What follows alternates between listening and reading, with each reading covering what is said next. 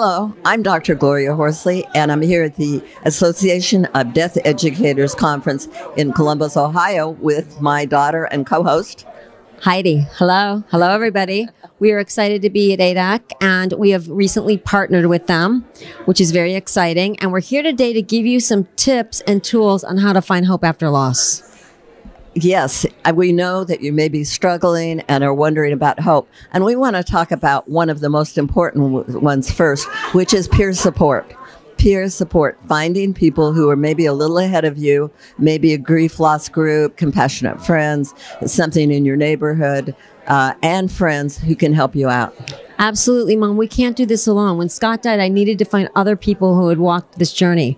We can't do it alone, because when you do it alone, you feel like I'm going crazy, what I'm doing isn't normal, etc. So it's very important to find other people that have had losses. Yes, peer support is key. And also information. You need to be informed. And you know, Open to Hope, we have thousands of articles, we have radio shows, we have television shows, and lots of things that you can get information on what you're doing and then discuss it with those peers. Yes, adaptive coping skills is important. Try to exercise if you can.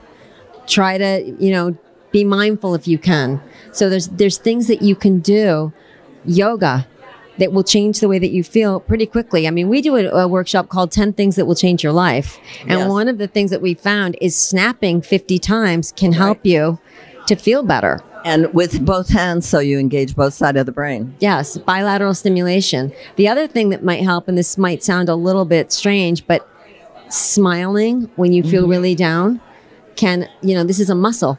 It's strange. The brain thinks you're happy when you smile. Yes, absolutely. And then finding people that you can tell your story to, because you need to be acknowledged and validated for your loss. And I always say when your own story bores you, you're starting to move into the healing process, because you need people that you can tell this story to. So those groups can be really important for you. Yeah, realizing you're not alone is important. We have been where you are and made it, and you can too. Yep. And, I lost my spouse, Heidi's dad, 3 years ago. And it can be really tough. We get it. We know we've been through child loss. We've been through sibling loss. And we've been through loss of the spouse. And there is hope out there. And you can and will be happy again. You just need to have patience.